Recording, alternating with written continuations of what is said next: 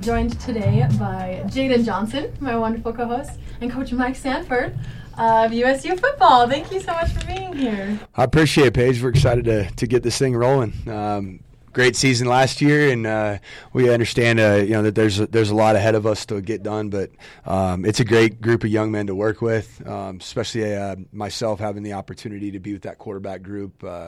It's been so far it's been outstanding. You've been able to get settled in, Coach? Yeah, that's a relative yes, but I actually moved my family out this week, and we've actually been able from a football standpoint, an offensive standpoint, in these winter workouts that we've had so far, in terms of getting settled in, if you will, from a football standpoint, it's been really good. We've gotten some conditioning football type stuff and work some individual conditioning drills from a coaching standpoint.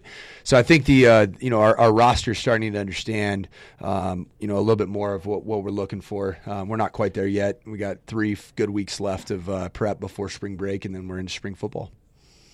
So we talked a lot. I mean, before the hire, right? Everybody was like, those are some big shoes to fill. Yeah. And then we got you, and we're like, whoa, we didn't expect them to be filled so much. And Jaden and I, it was only a few shows ago that we were talking about what a huge hire you are. I want to know about your path to Utah State. Kind of, I mean, is it as crazy to you as it is to us that we lucked out in getting you? No, I honestly, and I'm not saying this, humbly or anything. I feel like I lucked out having a chance to be here. First off is, I had a chance to get to know Coach Anderson. And I think that's what starts with you. When you go from the transition of being a head coach to going back to being a coordinator and assistant coach, I think that transition is so much better if you know the guy you're working for is everything that you want to work for. And that's who Coach A is. My dad was here at Utah State in 2012, the last conference championship, if I'm not mistaken. And then we got to get that done ASAP. That's the goal. Yes, please. Yeah, that is the goal. And we know that mountain side of it goes through a town that I'm familiar with. It's about 280 miles northwest of here. So, so I think first and foremost, just working for Coach A, and for me, I learned a lot as a head coach, and I think what it helped me to do is come back and be a better assistant coach because of that. I know now what a good assistant coach looks like because I was in the shoes of being a head coach, so I want to be that for Coach Anderson. I want to be that for this offensive staff. I want to be that for the players, and then also to be able to do it in such a beautiful place. I mean, this place is incredible. I took my first official recruiting trip was here in 1999, and to say that there are marked differences from 99 to 2019 is an understatement because this Cache Valley's grown incredibly, and I think the Cache Valley, in its growth is mirrored in the growth of the Utah State football program, and Utah State as a university.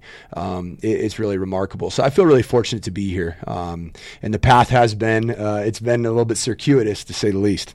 So we've moved quite a bit. Well, Cache Valley's grown a ton, and the Utah State football program. You look at where they were in 1999, as you mentioned, when you came on your official visit.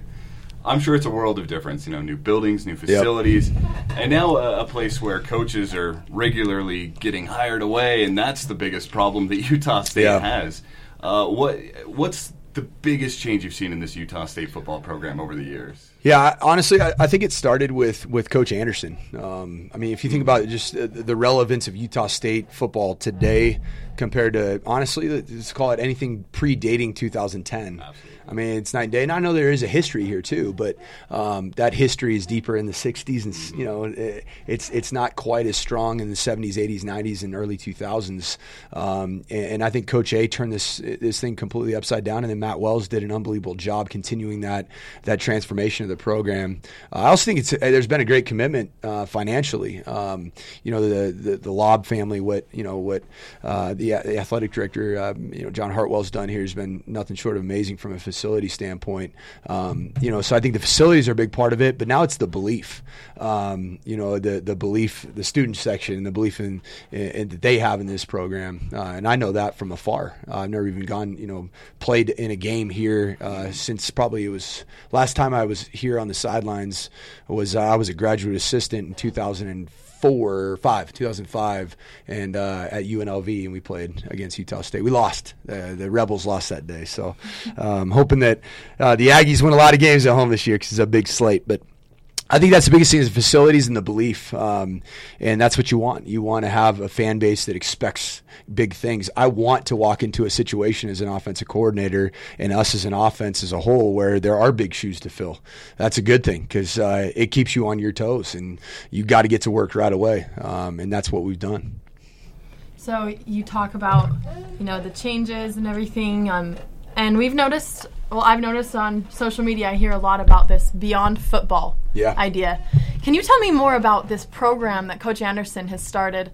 What does it involve? What does it mean? What is beyond football? And what do you think about it?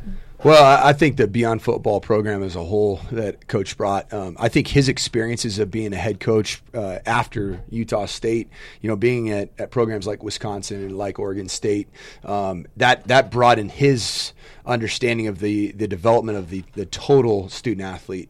And there's programs that exist at, programs like Wisconsin that have just unlimited resources, and now he's implementing that here and doing it. It's spearheaded by Wonga Damuni, and Wonga was the director of football operations. Now he's in charge of academics and Beyond Football. And Wonga's a perfect guy. He knows Utah State in and out. And he knows this program very well. He's been here for on and off for the last 25 years. What we want to do with the Beyond Football program is that we want to get our players to engage the process of life after football. I mean, that's literally what it's called, is Beyond Football. And how we do that is to bring in Aggie alums that are doing great things outside of the game of football. Some that are doing stuff inside the game of football and explaining to them what life in the NFL actually looks like. It might not be as glamorous, and the money might not be as long as you think it is. It also could be, hot topic issues that we have on campus. Obviously, to make sure that we as a program respect women. And I think that's critical for Coach Anderson. It has been for 20 years in his program, his core values. So we had a speaker on that topic this week, and our players engaged that process very well. I think there's other components to it too for getting our players set up with great internships, so they start getting real life practical experience in fields that they're interested in getting into, not just football. So I think it's the whole student development that we want to integrate into our football program, and Coach Anderson's doing a great job of setting that forward, and we as coaches are just trying to engage it as much as possible. So as a former Division I athlete, if you had a program like this, or maybe you did, we did while not. You were there. We didn't. So how do you think that would have changed your experience? How would that have, provided for a better post-football life for you? Well, post-college, I got into football, so clearly there was no beyond football because it's just been football for me. So, I think, if I look back at it, even in coaching, you go from, this is just an example, but you go from being a graduate assistant coach. I got married right out of college, so it's been 14 years since I've been married, and I didn't really have anybody teach me how to manage money, and that's the stuff that Wonga Damuni is going to be doing, is bringing in speakers that talk to our players about how to actually manage money, how to budget, how to understand taxes. That's stuff that, in all honesty, that's what the university should do for us. We learn about a lot of great subjects and we attain a lot of knowledge, but the real life stuff, I don't even know if CPAs understand the tax code, let alone somebody who's now earning in your employment.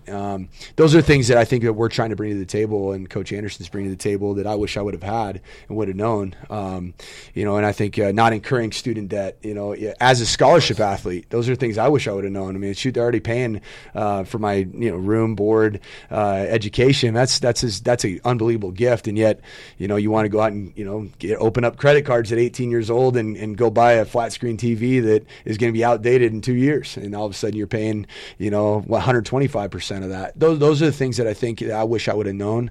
And unfortunately you have to learn in the real world. Adulting, as we call it. That adulting thing is not always fun. I'm figuring that part out. Yeah, that's why I wear flat bills. I pretend I'm not adulting. Even though I have to adult. I got 3 kids at home. I try not to adult too much. Well, Coach, I'm about to graduate, so I'm going to come join you guys in this Beyond Football. Yeah, it's about to hit soon.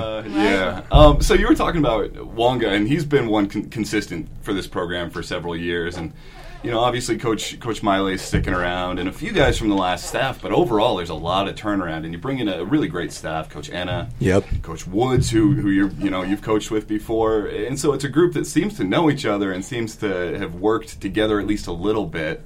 But what's this group like, and how do you guys work together as a whole? Yeah, I think it starts with that. I mean, I think the one thing that I did learn from having an opportunity to put a staff together in that role, it was a great move from Coach Anderson to hire guys that have been here and to have that continuity. That's helped me a ton, just to understand our personnel better.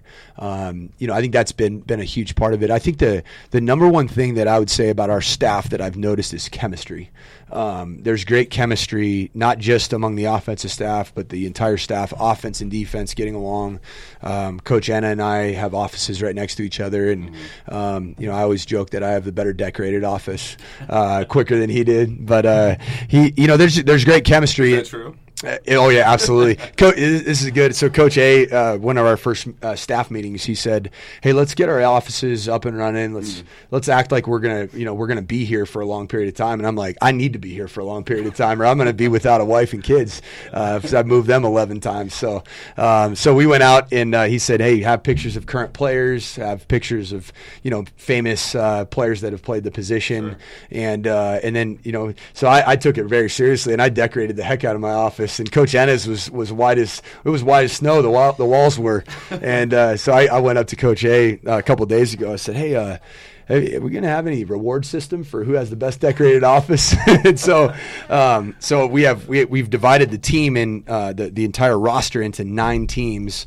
They're accountability teams, and so we actually the teams were rewarded with points for who had the best decorated office. And needless to say, the Choppa Boys, as we're called, and I'll give them a shout out here on air. But the Choppa Boys got 300 points for having the coach with the best decorated office. Well done. And Coach Enna was he got minus 200 or 300, I think. So so his team, I forgot what their name is, but they took a hit for that one. I think maybe we could use your skills in this radio studio. Yeah, we need some decorations in here. Yeah, you guys could use a little help in here. Yeah, one thing, it looks like it's been lived in, which is good. That's for sure. But college radio studio. Yeah. You mentioned how many times your kids have moved. Oh my gosh. How are they adjusting to Utah State? I mean, Logan's it's a cold place. We hear that from everybody. It's not cold. That is the biggest misnomer to me. So I lived in Bowling Green, Kentucky, which is south. I mean, that's the furthest south city in the state of Kentucky. And you think of the Kentucky as the South.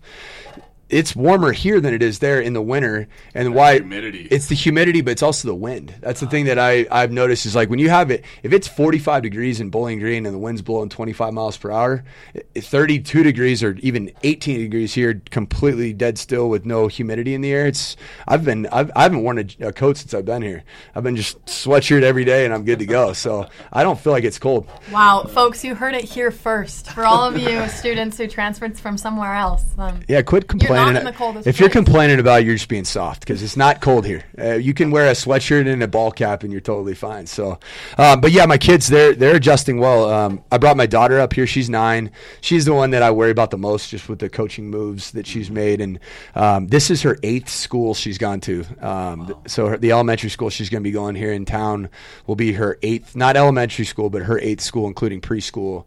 And my path for her, by the time she was 4 years old, she lived in all 4 time zones in the United States. Was born at Yale when I was coaching tight ends at Yale, and I guess it was 9 years ago. Moved to Western Kentucky the first time I was there, so she lived in Eastern and Central time zone by the time she was 17 days old.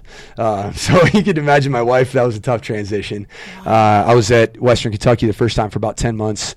We went out to Stanford, and I was there for 3 years, and then went to Boise, and that's where we got the Mountain Time Zone. I was the coordinator out there at Boise State. So So she's a trooper. One thing I'll say about her, she's got a lot of juice. She's got a lot of energy, and she's well adjusted. She can have a conversation with an adult because she's come across so many people and so many different backgrounds. And I was the same way. My daughter and I grew up similarly already, that I was the son of a coach. My dad, we were fortunate when I hit second grade, which is where she's at. She's in third grade.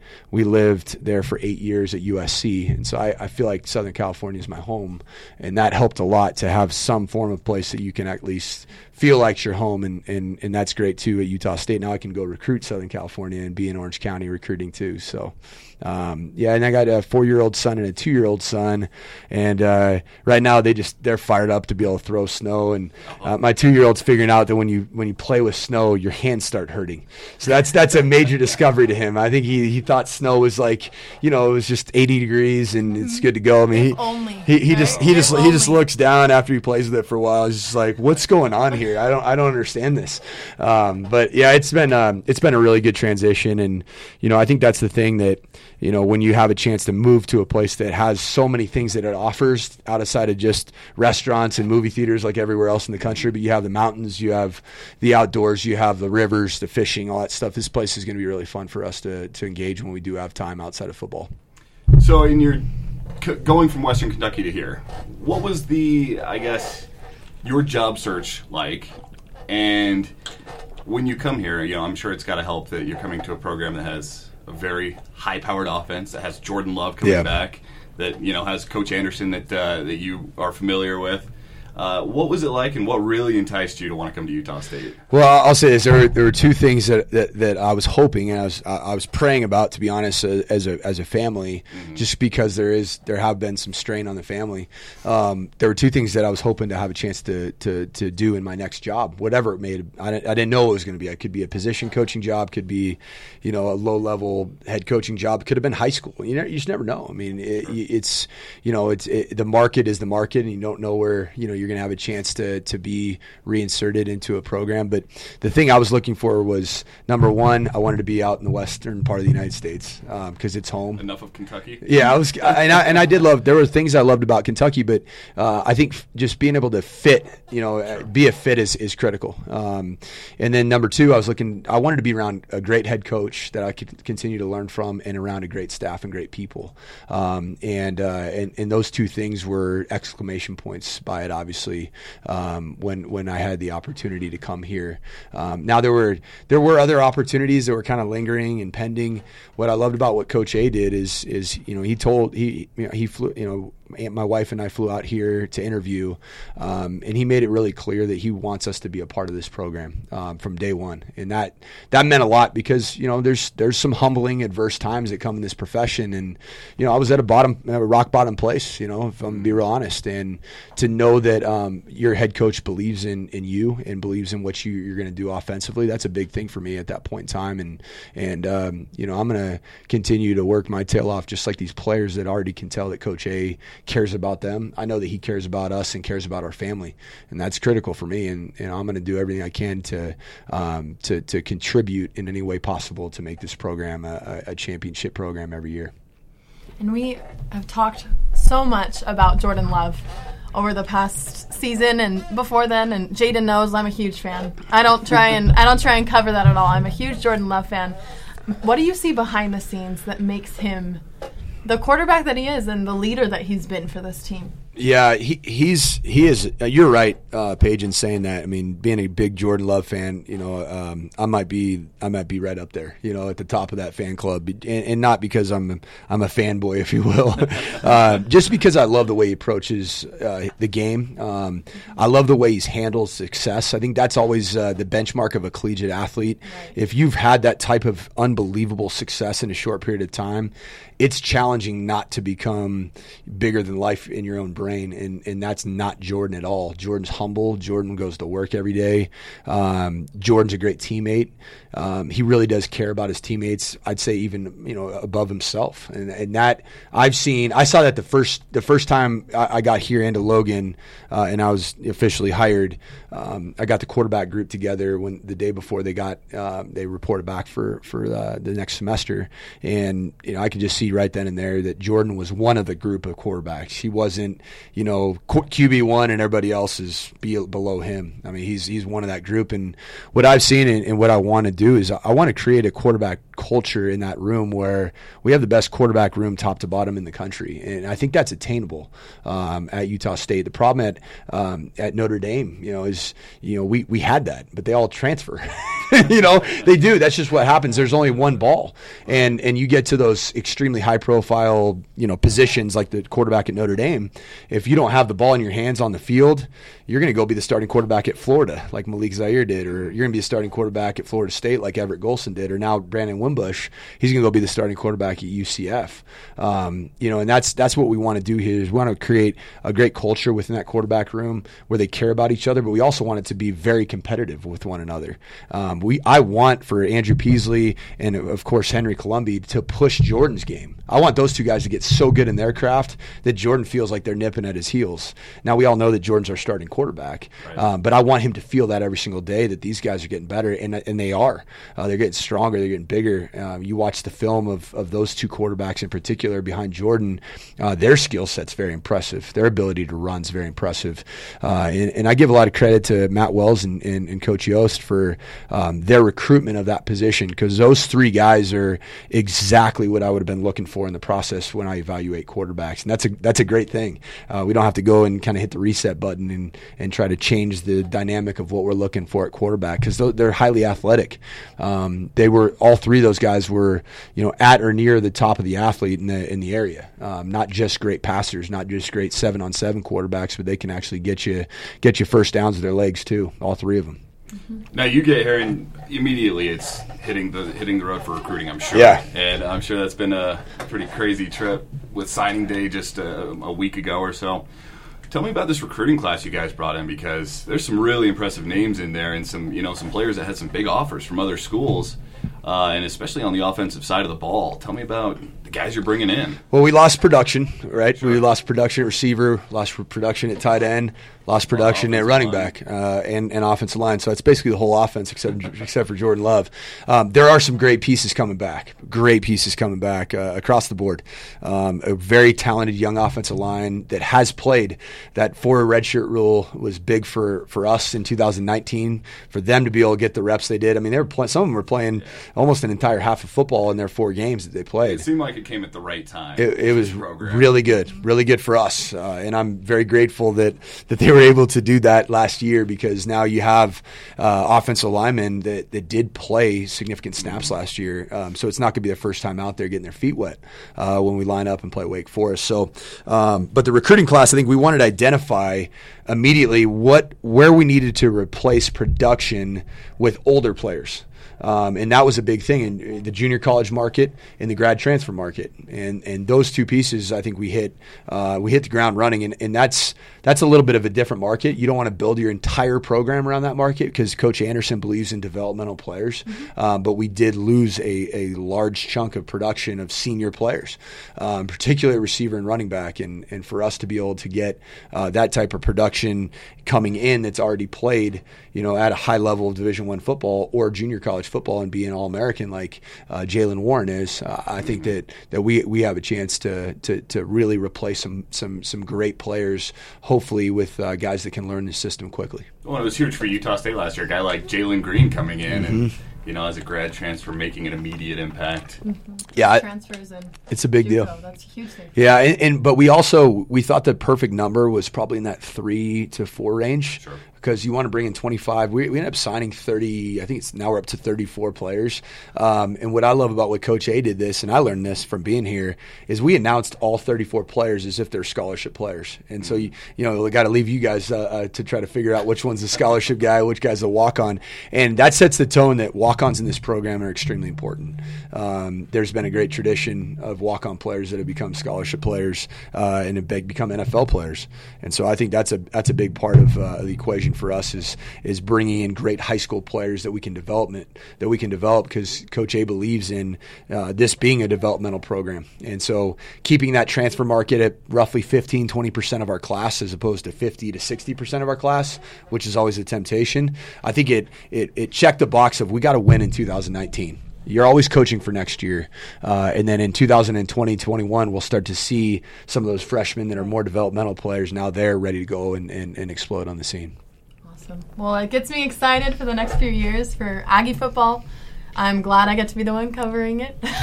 Even after graduation, we'll be here. Coach, we've heard great things about you, and we're excited for the season to come. Anything else for those tuning in? Anything you want us to know about this team and your family? If you're listening, I'd say this: go out and support the basketball programs right now.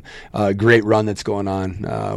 What they're doing right now, it's a big time operation, and they're peaking and they're growing, they're building, and they're playing their best basketball right now. I'm looking forward to taking my family out there. So just students that are out there, support that basketball program, men's and women's, and I want to see. Coach A wants to see the best student section in Mount West continue to be that and get even more that way because we feed off that. Our players feed off of that, and they love playing in front of their peers. And when there's a bought-in fan base and a bought-in student body, I think it goes a long way for your program. All right. Well, thank you so much for joining us today, Coach. You're listening to the Sports Page out loud on Aggie Radio, KBLU-LP, Logan, Utah, 92.3 FM.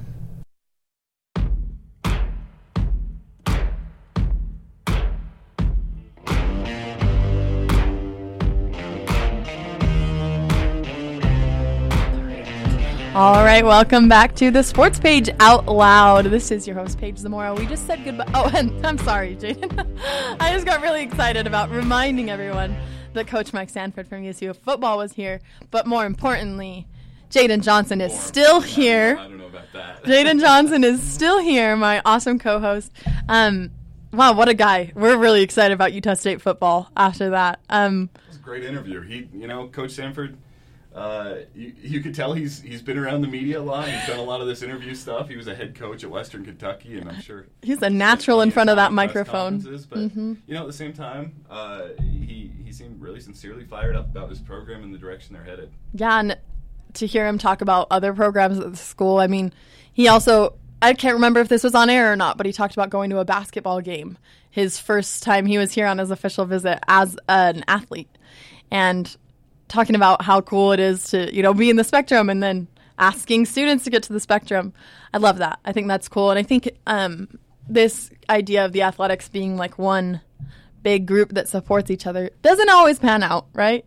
But, I mean, it's nice to hear it from the top, from a coach, too. That's cool. And Coach Sanford wasn't about to brag about his resume. He was really humble about all of it. But he's got a really impressive track sheet when you look at it. I mean, he talked a little bit about his stops at Yale, where he casually mentioned that.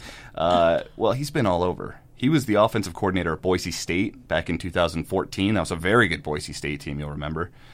Before that, he was at Stanford for a while doing a few different things, quarterbacks coach, wide receivers coach, spent 3 years there. And then the offensive coordinator at Notre Dame. That was during the Deshaun Kaiser years. Yeah, he coached Deshaun Kaiser. And that was Notre Dame's offense the last couple of years maybe hasn't been quite up to par, but that was 2015, 2016. They had some great offenses. He was the offensive coordinator there. Then the head coach at Western Kentucky for a couple of years, and he took over a pretty tough program there. They gave him 2 years, a pretty short leash. Then he was out of a job, but it's a big pickup for Utah State. Yeah, like I said at the beginning, I feel like we really lucked out in getting this hire. I think that's one thing that I already appreciate and will grow to appreciate even more about Coach Anderson is his ability to kind of pick the ones that maybe someone else isn't looking at. I mean, I know he had other offers, right? But really dig deep for this coaching staff. Hopefully he doesn't have to do it much more because I like what we have. And if the majority could stick around, Jaden and I were just talking about all the success that we're hoping to see. And, I mean, it's an exciting time already to be a football fan at Utah State, right? Or a Utah State fan of football. But I think it's going to get even more exciting, and that's pretty cool. Yeah, absolutely. I mean, you look at the coaching staff they've got. Coach Sanford, awesome, but they were also able to keep it around Coach Miley. I know, Utah State fans have really grown to love Coach Miley, and we saw what he did as an interim coach in the bowl game. Bring in Coach Justin Enna as a defensive coordinator, who, this is his first stab as a D1 defensive coordinator, but by every account I've heard, talking to players and talking to people around the team, he's an incredible recruiter, an incredible motivator. You bring back Coach TJ Woods on the offensive line, who's been here before, who's coached with Coach Sanford at Western Kentucky. It's just a solid group. I mean, there's nothing. Looking at how this coaching staff came together for Coach Anderson, I just don't see anything that I would have changed. And, if I was going to script out the perfect coaching staff that realistically could come to Utah State, I think that's about what you've got right now. Mm-hmm. And I know it's so crazy that, it's basketball season. We're a few weeks away from the tournament. And here we are talking about football, right? I love being excited enough to do that, but we got to change gears and talk about this because this team. Oh, my gosh. Well, I mean, it's really sad that there's like two total different things to talk about, right? Because our women's team, last time we talked, we were ready to see them going into as second or third in the conference into the tournament. And it's almost like we jinxed them, Jaden. I don't know. Falling apart a little bit. Yeah, I mean, 6-game losing streak. Yeah, they won their first 5 and then lost their next 6. That's hard to watch. And I feel like it's not like their closest games. I mean, they're closer, but when you watch it looks like a different team. And I don't know what it is. Maybe it is us jinxing them, so maybe we better knock on wood. But it's hard to watch them struggle so much with all the success they had at the beginning of the year, especially knowing that I was talking so much about it. Like I've told everybody, this team's so good. And they're still fun to watch, don't get me wrong, but just little things that keep falling apart. It's a team that went from, playing their best basketball and, like you said, winning 5 straight games to just hitting a few roadblocks and I think struggling to overcome some adversity later on in the season. And, what's promising, I guess, is that every game they're still pretty much right there with a few exceptions. They just barely lost on the road to Wyoming. Well, Wyoming's a really tough team, and they were right there 2.5 quarters in, back to back and forth, I should say. Just really, really close game, and then got in some serious foul trouble. Players were limited because of fouls, and I think Wyoming took 24, 25 free throws in that game, which, is nearly impossible to overcome when Utah State took a total of 8. But, one thing about this team is they've had a lot of resolve, and they've still been right there defensively throughout all of these games. They've still, I feel like, had kind of a no-quit attitude, even though things have gone south. And so, they've still got all the talent that they had 3 weeks ago. And it's not an injury thing. It's not like all of a sudden all the players just lost all their talent. They just have to get it back together. And, they've still got 6 games before the Mountain West tournament to kind of get things back rolling. And last year in the Mountain West tournament, a team in Nevada that was the 9th seed made a run to the championship. So you just never know in this conference. And Utah State's proven they can beat some of these better teams in the conference. And so I guess you just hope that things come together at the right time for them. Mm-hmm. I do have to ask, there was one moment in the game that was so interesting. But while I was listening, the commentators that I heard, I was wishing I could turn on you instead. They were not the ones that I wanted. Anyways, Jaden, you should be the voice for all of them, is what I'm saying. There was a few foul troubles that they got in, and then it got a little high intensity. Do you think that intensity that comes, and whether it shows up in technical fouls or anything like that, do you think that changes the energy in the room, or do you think it changes the does it change the energy in a positive way for the team? I mean, the same time the men's team was playing, the coach got a technical foul, and I was riled up. It made me excited, right? How do you think it affects the team? Well, it's a good point that you bring up, because both of these were happening at almost the same time. And, Coach Finkbeiner got pretty heated because there were a lot of, there were a lot of calls that were questionable. And so any coach in that instance is going to get heated when he sees his team giving up 10 free throws in a quarter of basketball and in a low-scoring game, and seeing some of his star players have to ride the bench because of foul trouble. So, I get it. You get heated, and Utah State picked up a technical foul, and it was kind of a frustration technical foul. Well, at the same time, in the men's game, Coach Smith, kind of the same situation, maybe not because of foul trouble, but he came out and picked up a foul, but it was almost like I don't know. It was a different kind of technical foul. It was like I'm going to like a calculated risk. I'm going to fire up my team, show them that this isn't acceptable, get the crowd into it. That kind of a technical foul. Maybe then that's where the difference is. Maybe in the intentions of it. I've had this big philosophical conversation in my mind since then, though, thinking about technical fouls and the effect that they have on teams, whether it's a positive effect they have where they, change the energy and pick it up, or whether it's, the opposite of that. And I guess it just depends on the intention behind it. Let's talk about this men's basketball team, though, right now. Coach Smith, we had him on. We were just talking with Coach Sanford about him because they both talk so much. So much energy. I don't know if I've ever seen... I think those two would get along. I think so, too, right? Don't you kind of want to, send them to lunch together or something just to see how it would... I would love to be a fly on the wall right? for that. See who gets more words in. I don't know if I've ever seen a coach engage with the crowd more than Coach Smith does.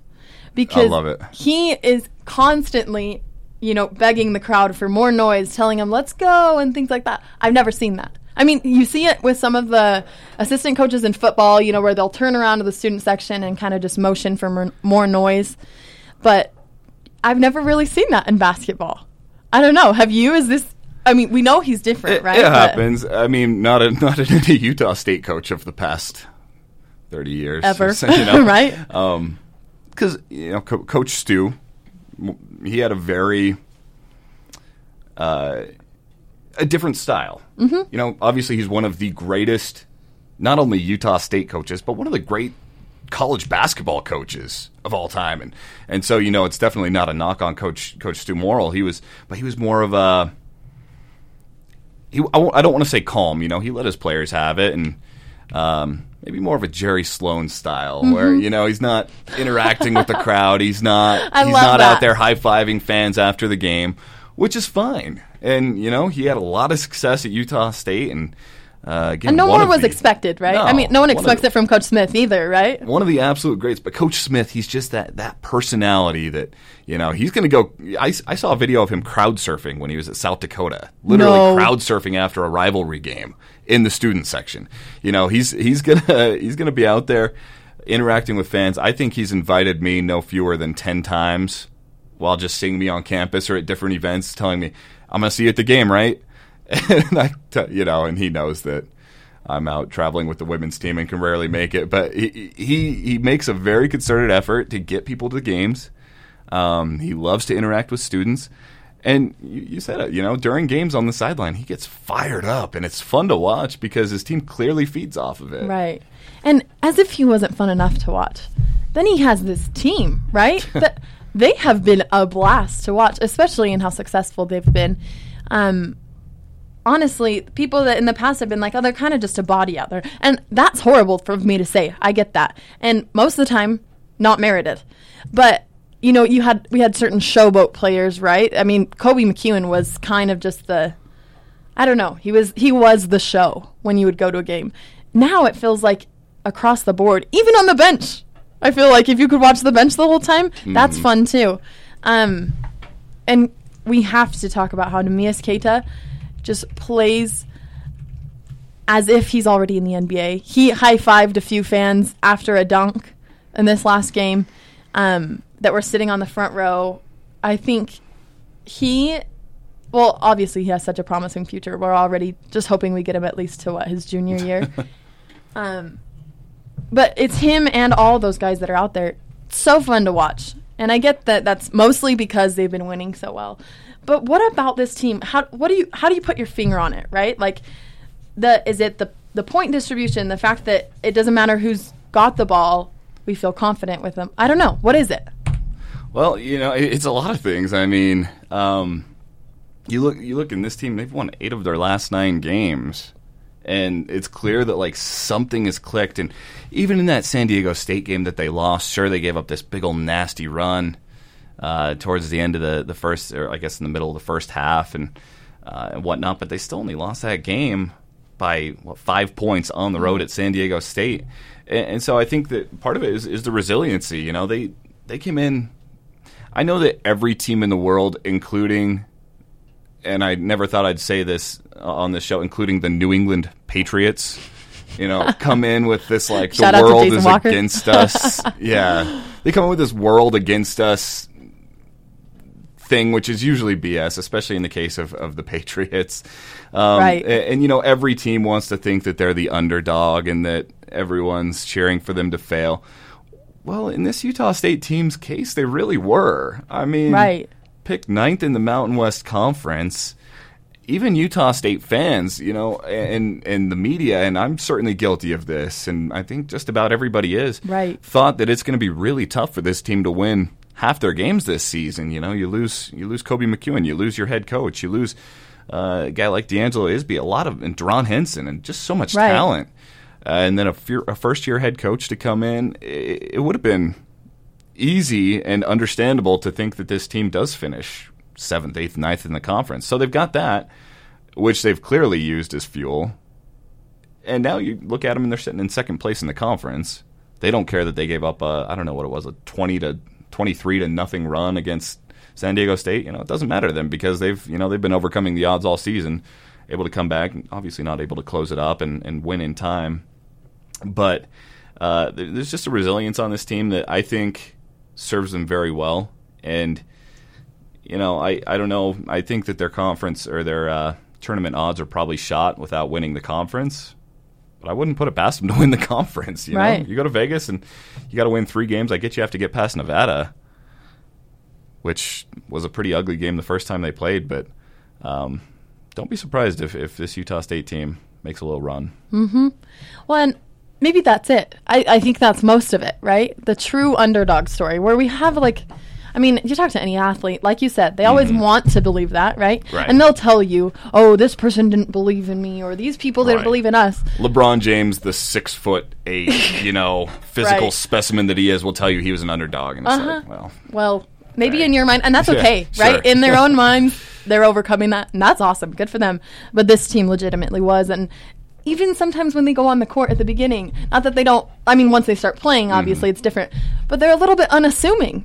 And we're unassuming about them. Look, you've got, and this is absolutely no offense intended. You get a guy like Justin Bean, you get a guy like Brock Miller, you get a guy like Abel Porter, who you would look at him and say, maybe they're a role player on this team, maybe they're walk-ons, just because they're not the most imposing physical specimens. They're not the 6'11" Neemias Queta, who's clearly built to play college basketball.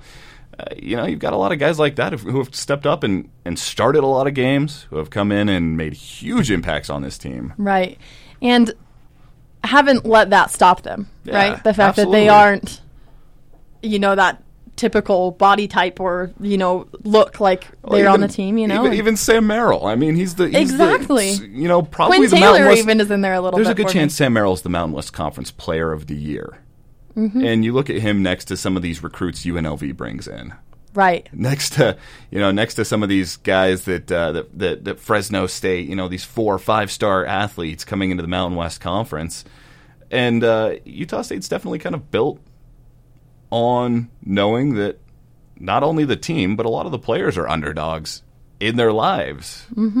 And I think we thrive on that as fans, as as anyone covering it, we get to be the ones to, share that story of, overcoming and like winning. That's what I love about it. I love being someone on literally right on the sidelines, right, that gets to cover this.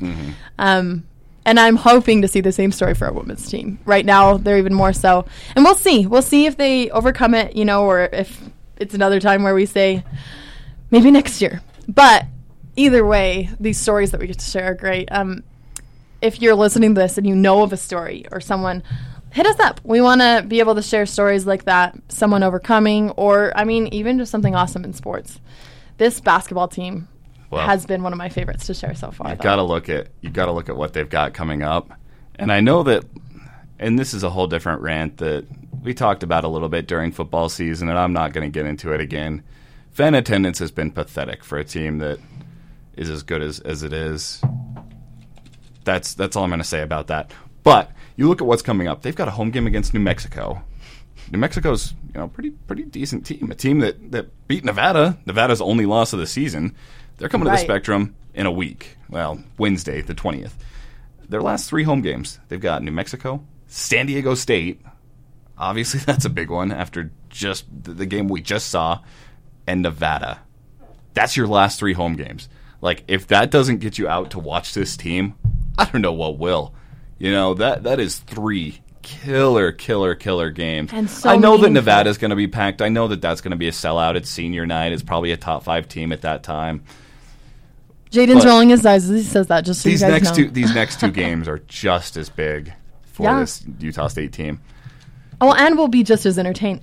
Maybe not just as entertaining because they're not as ranked as Nevada, but just as competitive, it feels. Yeah. This conference is, I believe, one of the reasons why our team is so good, because we've been playing teams like this, right? Mm-hmm. And we've been preparing for these teams all offseason.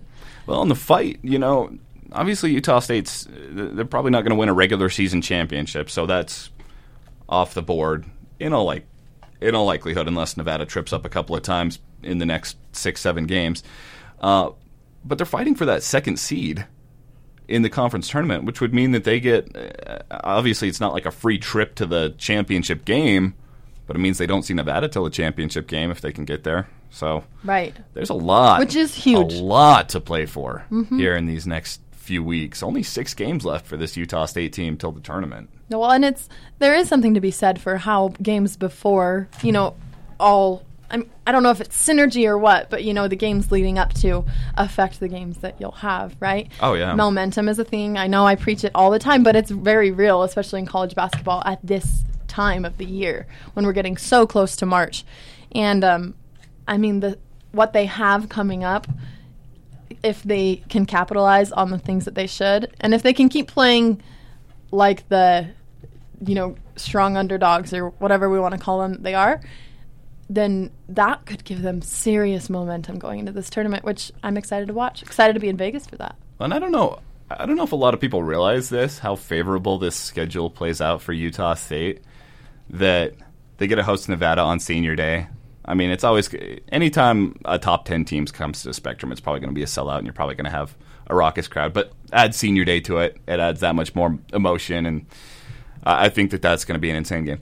They get a bye week before the conference tournament. Because there are 11 teams in the conference, one team is always left out and always has a bye while other games are going on. Well, the Wednesday before the tournament, or maybe it's, I'm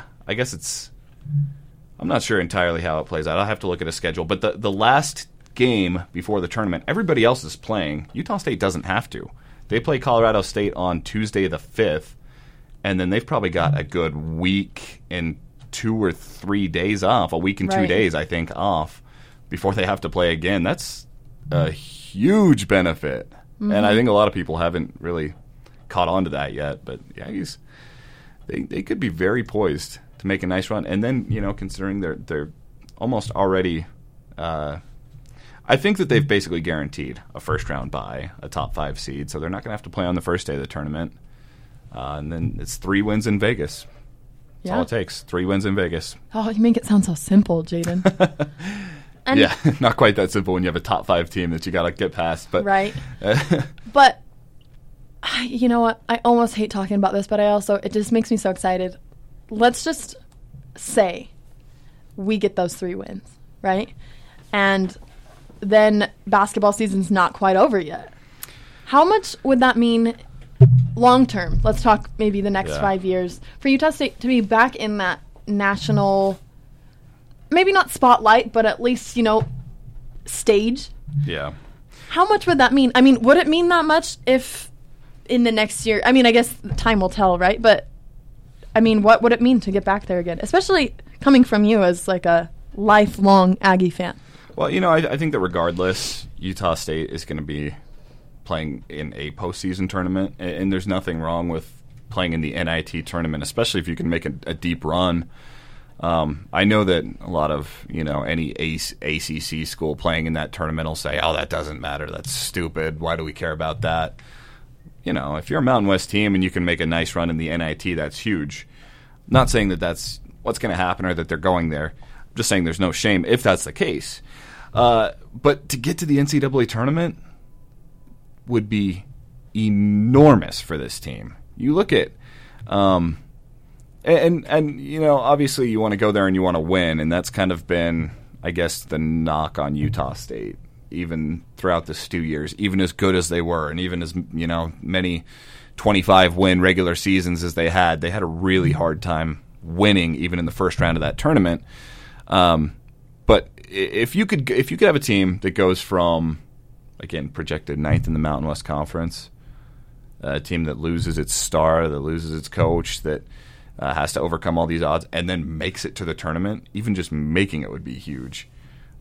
Especially considering, as I was saying, I think that means you won the Mountain West Conference, which is an even bigger accomplishment in and of itself. But I'm just excited to see what happens. I'm going down to Vegas as well, and it's going to be a fun tournament to watch, I think. Yeah. Last year, just think about how exciting it was last year to just make it to the semifinals. And not that that's a small task. Obviously, it's the furthest they've ever made it in the conference. But, just how thrilling that little run was. Imagine a championship run and how much more energy and momentum that would bring to this program. To use a few of your favorite words. I got the chills when you said all that, Jaden. Exciting. That's like one of the only words I can use to describe this team. I love Coach Smith. I think he's done a great job. I think it's really fun to watch them all get pumped together, right? And it doesn't seem like it's a one-man show ever. I feel like it's cool to watch people be successful, and they're excited about it, but they're just as ready to pass as they are to shoot. Absolutely. And that's something that has honestly, this is going to be super cheesy, but I think that type of teamwork and that, what's it called? Point distribution. I know it started with the D. Thank you. That point distribution is what's making the difference for this team. And you look at. I'm sorry to interrupt. You're fine. Go ahead. The one game in recent past that they've really struggled, that San Diego State game. The biggest thing that was missing was point distribution. It was all Sam Merrill, and it wasn't because he was hogging the ball or anything like that or taking too many shots. The only one finished. He was the only one that could in that game. Mm-hmm. And so, when he gets 2 or 3 guys helping him out, when he can get 10 or 12 points from Abel Porter and get 12 or 15 points from Neemias Queta, this team's tough to stop. Right. I love it. Love Aggie basketball. It's been a blast. Jaden, thank you for being with me today. Thanks for chatting, and thanks again to USU football's coach Mike Sanford. That was a blast. This will be up on the web to download. You can find me on Twitter at SportsPage94. Let us know any questions you have or any stories you want us to talk about. We're always ready to talk, right, Jaden? Yeah, absolutely. And Jaden is on Twitter at Jaden Johnson 00. Don't forget those 2 zeros. Very crucial. Thank you for listening. This has been the Sports Page Out Loud on Aggie Radio, KBLU LP Logan, Utah, 92.3 FM.